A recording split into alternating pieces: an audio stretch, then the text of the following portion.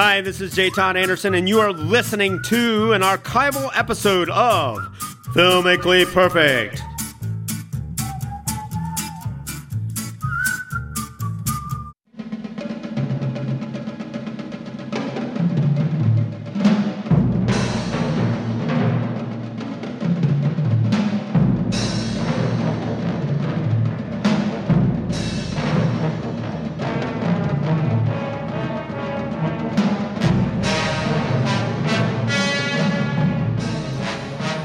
And a very dramatic beginning to Filmically Perfect for a very dramatic movie indeed. This is Filmically Perfect on 91.3 WYSO. I'm Nikki Dakota, your host, joined in the studio live and in person today by the storyboard artist for the Coen brothers and friend to all the big stars, also friend to the Miami Valley. We call him J. Todd. J. Todd, welcome. Hello, Nikki Dakota. Thanks for being here today. Also via the phone line from beautiful, sunny Culpeper, Virginia.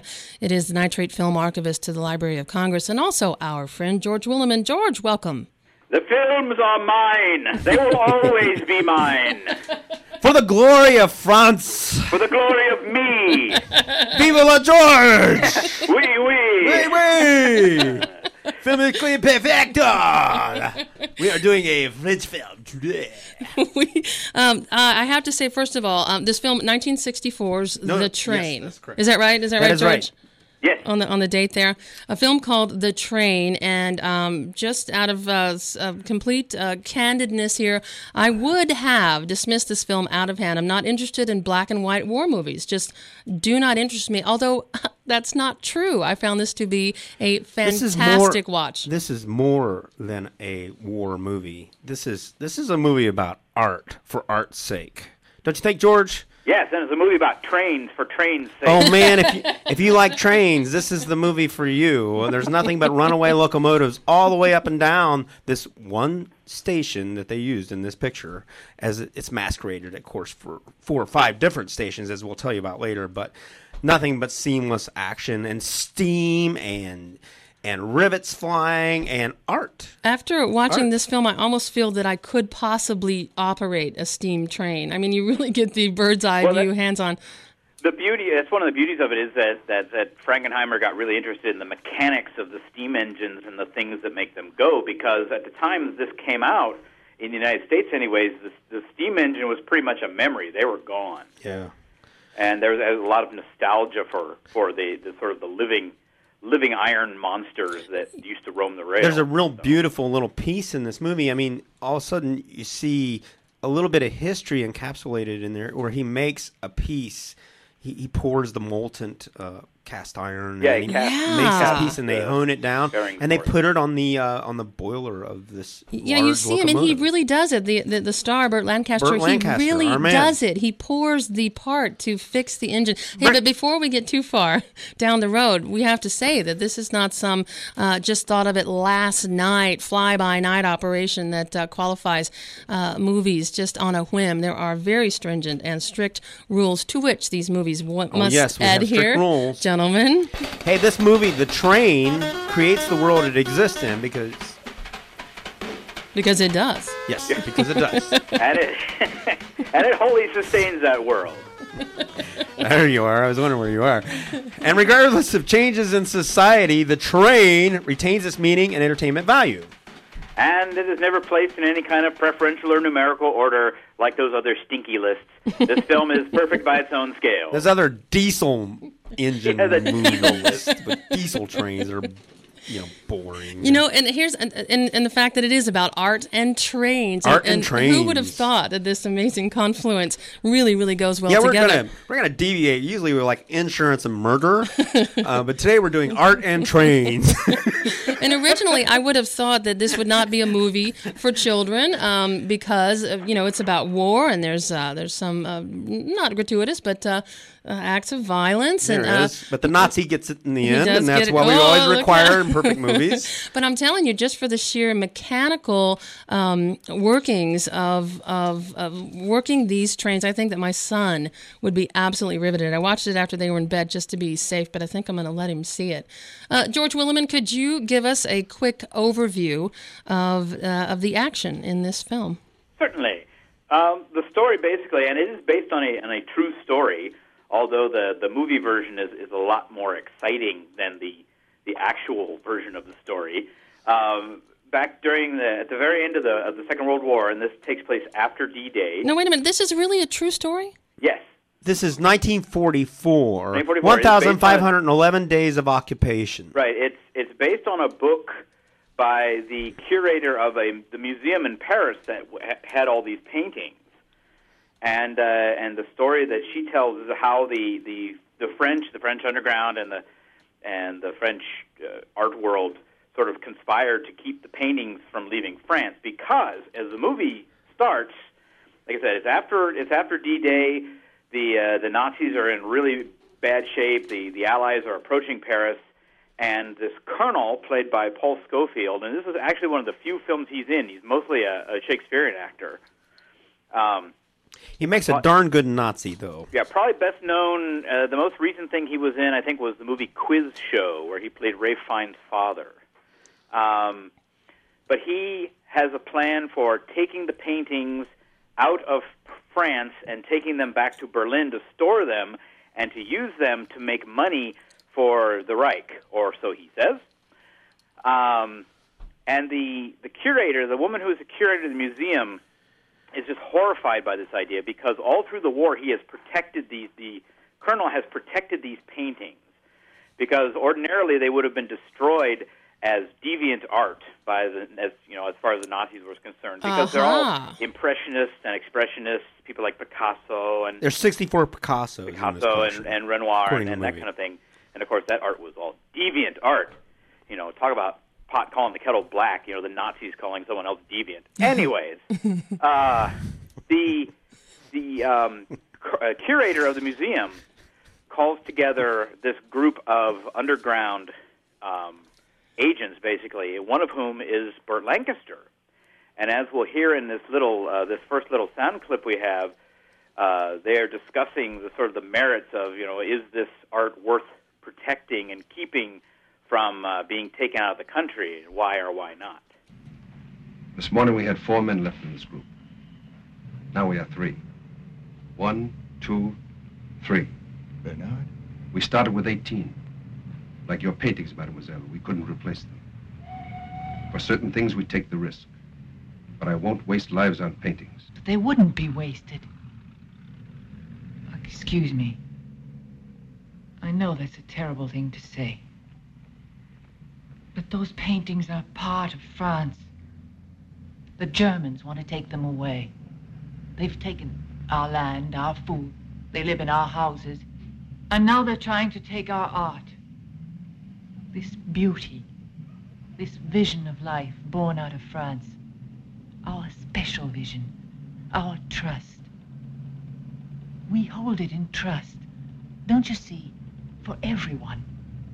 This is our pride, what we create and hold for the world. There are worse things to risk your life for than that. I'm sorry, mademoiselle, we can't help you. Hey, the key word is they wouldn't be wasted, their lives. Yeah. Hey, there's a contingency for the whole picture right there. Because life now they're saying art. that art is their trust. Very key element in the movie. Well, anyways, they don't really sell Burt Lancaster's character, whose name is Labiche, by the way. Labiche. They don't sell him on this, and he goes ahead and he assigns an engineer to pull the art train as they are loading it up with the crates full of artwork.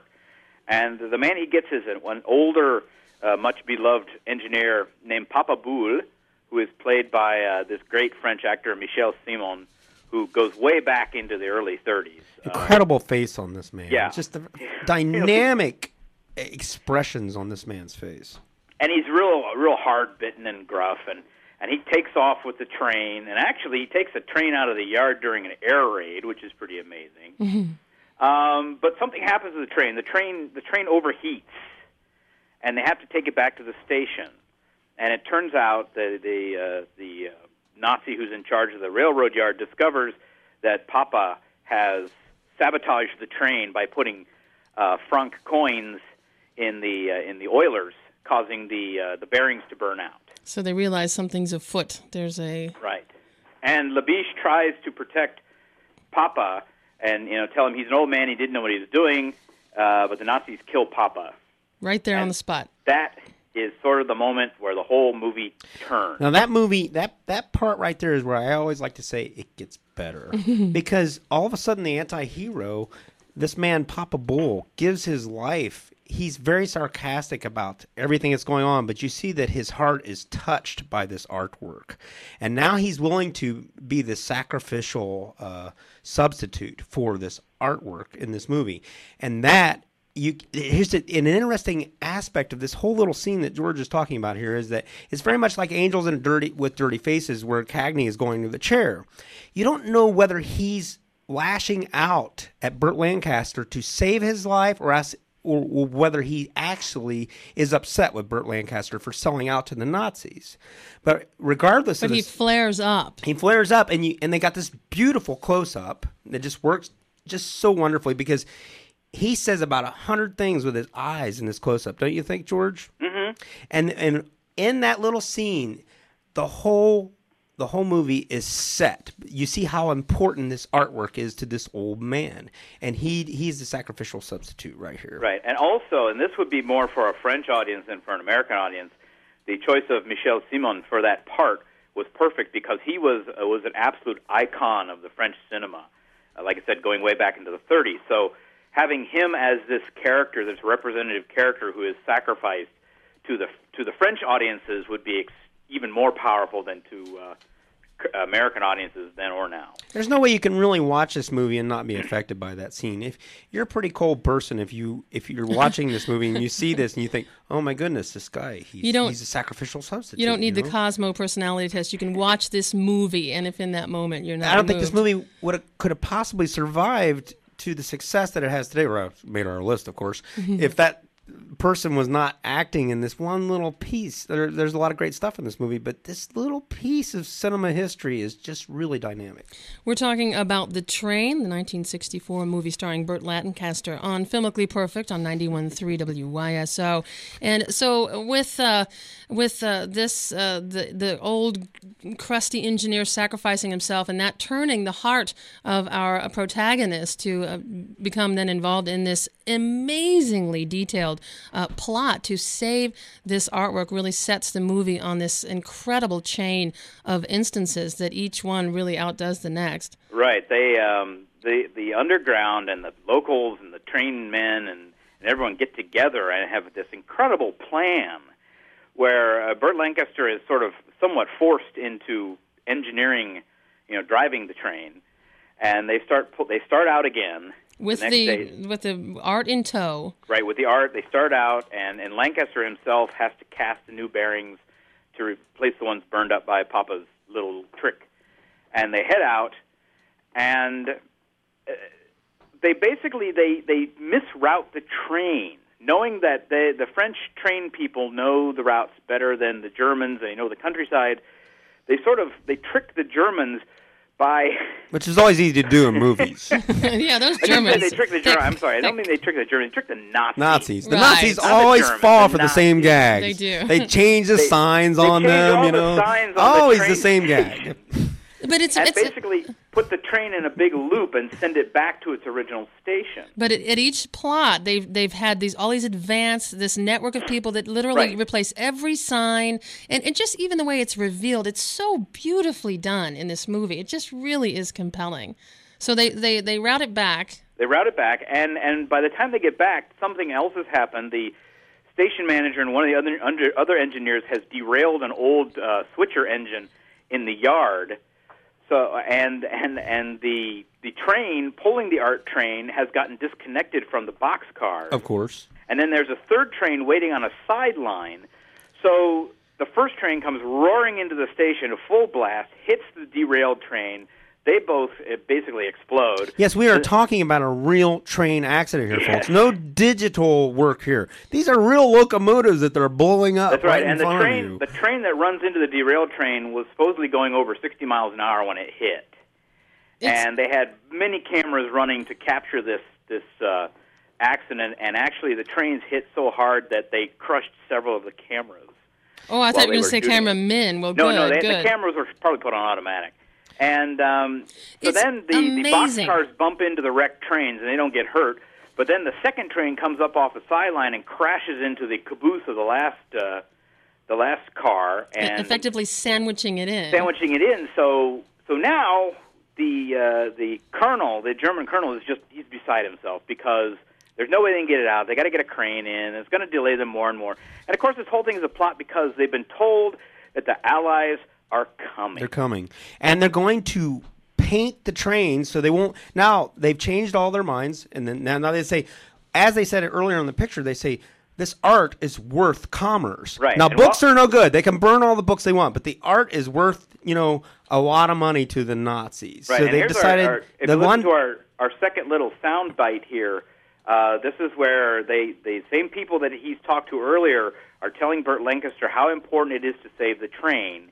And, of course, he's getting totally fed up because things aren't working right and people are getting dying killed. for art.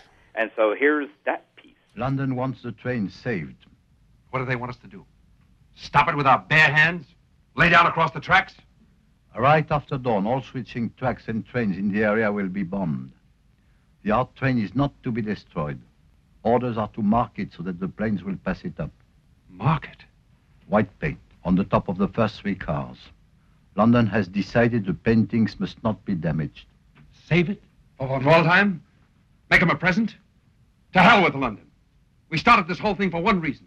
To stop the train. Because the Allies were going to be here. Well, where are they? Every day they've been due. And every day a man has been killed for thinking they were just over the next hill. I say to hell with it. Now they want us to paint the train? Let them blow it up! And that, of course, is Burt Lancaster gesticulating with his hands and fingers and moving like a cat, like he always does on the balls of his feet. I mean, you can't beat Burt Lancaster. This is one of the greatest actors that ever lived. Classic stuff. It really is, and I'll say again before we continue with the plot that the action of the workings of these trains is absolutely fascinating. Because they're really doing it. Not only by the end of this movie could Burt Lancaster cast a mold and repair the engine, but you can see that he could drive it. Everything from shoveling in to the workings of the relations of the gears and all the steam. It was amazing. All the valves and everything. Oh, just fascinating. Some interesting stuff in this movie. You're going to see zoom lenses being used for one of the. I'm sure that they were done before, but there's an extensive use of zoom lenses in this picture as they say, the bombs are going to drop at 10 o'clock, and they do this really beautiful exposition of cinema, and then they zoom in on the watch just as the bombs and they got these marvelous zoom ins on the tracks changing as the. Because usually you have to dolly in, which means a lot of equipment. It's very hard to do that. And a lot of cinema people prefer it because zooms are cheap. But they're not interested in this movie. They're here to tell a story. And it's done very well. And as we'll speak to in a moment when we talk more about the director, that comes out of his history as a television director. But to wrap up this story really quickly here, now that they go out and they paint the tops of the first 3 cars, and unfortunately they get caught. They create this almost unbelievable distraction, and then unfortunately get caught. More people get killed. The colonel wants the white paint scraped off the trains because he thinks something funny is going on, and then these those are Nazis, of course. The Allies show up in their planes and. They fear there's going to be an air raid and the train's going to be destroyed, but they leave the train alone. They make several passes and don't shoot, and no one can understand why. These are Douglas A-26 invaders. Right. You would know that, yeah. Yeah. The colonel realizes that's what this means, that the white paint, that the Allies want to save the train too. They're not going to shoot at it. So he says, this is my chance. I can get these to Berlin. We don't even have to wait until nightfall to get out of here because they're not going to shoot at the train. So they get one more train. They clear the tracks. They get another train. The train takes off again. And this time they're keeping an eye out for Labiche because they know he's up to no good, and he's going to do anything he can to stop them. And he does. He immediately blows up one of the tracks, causing the train to slightly derail. They have to stop and fix it again. And they show all this, too. Yeah. Right. Yeah. And the Nazis have got one more card in their hand. They have taken, because the European trains are slightly different than American ones, and they have like a catwalk railing all the way around the boiler. They get all these local farmers, and they put them on the train to act as shielding for the train. Yeah, human shields. If they blow up the train, they're going to kill all these people. So all these people are on the train. So Labiche sees this. He knows he can't use any more explosives, so he goes down the tracks about a mile, and he, too, has been hurt now. He's gotten shot in the leg, so he's limping around.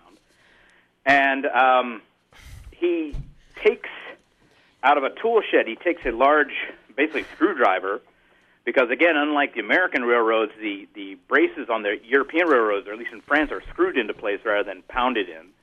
He unscrews the braces on the railroad tracks so that when the train comes along, it's going to derail again. And it does. And it does. And in that part, by the way, I stopped and played it over and over. It's a real derailing of a real train. And it's this powerful, iron and physics, and it is absolutely compelling. Yep. Yeah. Well, now everyone, the colonel again wants to get the train back on the track, and everyone's trying to tell him, look, we've lost, they've got us, we can't move the train, we can't get the crane out here to get it, we can't do anything, let's cut our losses and get out of here because the Allies are coming. You can hear their guns in the distance. And basically the colonel is abandoned.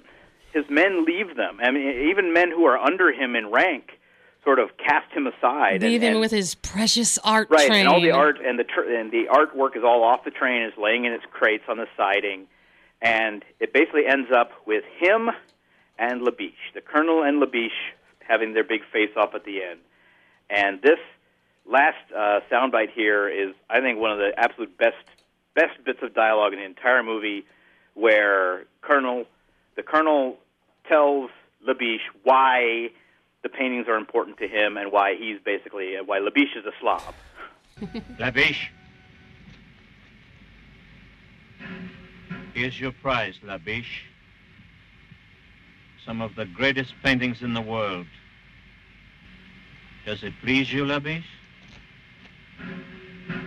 You feel a sense of excitement in just being near them? A painting means as much to you as a string of pearls to an ape. You won by sheer luck. You stopped me without knowing what you were doing or why. You are nothing, Labiche. A lump of flesh. The paintings are mine. They always will be. Beauty belongs to the man who can appreciate it. They will always belong to me or to a man like me. Now, this minute, you couldn't tell me why you did what you did.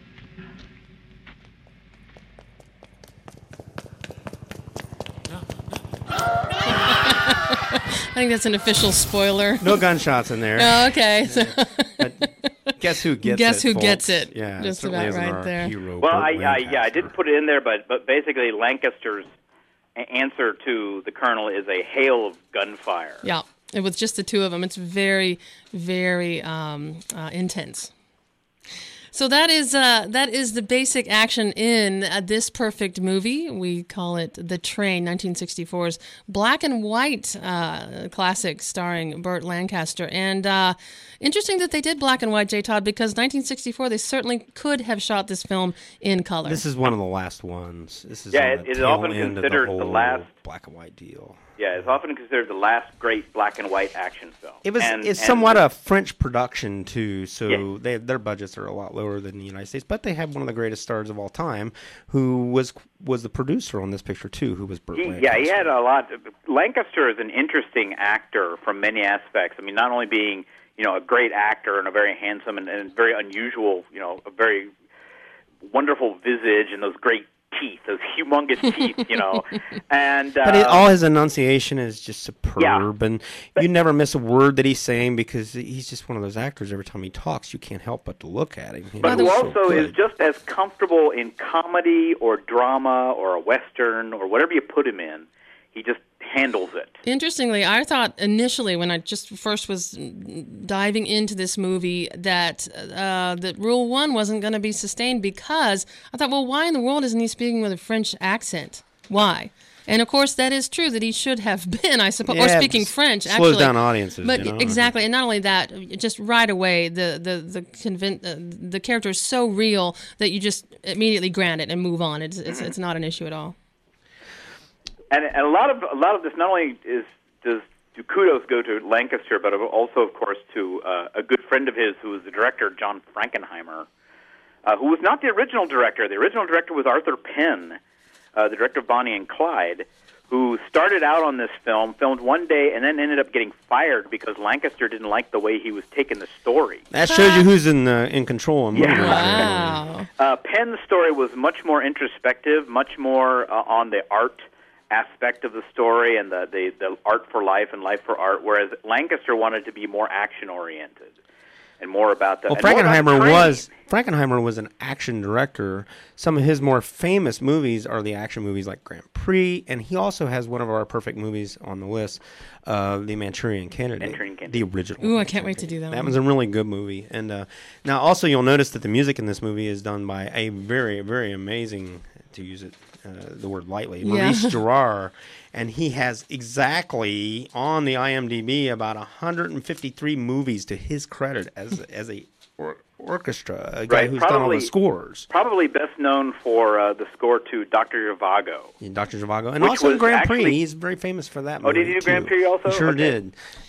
His score for Zhivago was despised, but how many music boxes have you seen that have Lara's theme on? Oh, sure. Right. Sure. And his music works very beautifully in this. It's very, very powerful. Gentlemen, we are quick running out of time, and this is a testament to the depth of this movie. I have to say, I just fully concur with your assessment. And again, would not have watched this if I were just channel surfing and saw it coming out. I thought, oh no, another black and white war movie. It was just an amazing, riveting ride throughout. And let's just talk quickly about sustaining, working with the rules. Number one, created it, I'll say. It makes its own little world. In fact, as I said before, they use one train station. Right.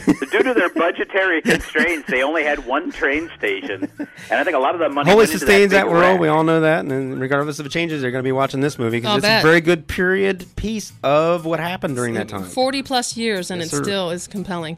And hey, any film that stomps the Nazis flat got my vote for long lasting.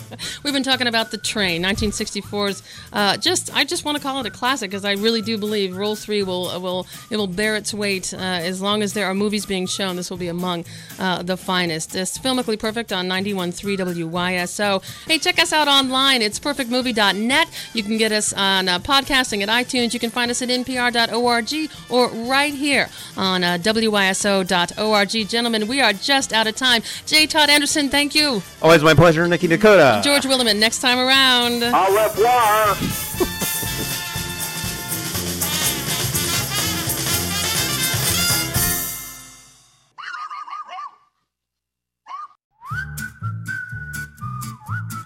Thank you for listening to an archival episode of Filmically Perfect. Please keep an ear out for new episodes of Filmically Perfect, coming very soon to iTunes and hosted on our website, www.perfectmovie.net. See you, please.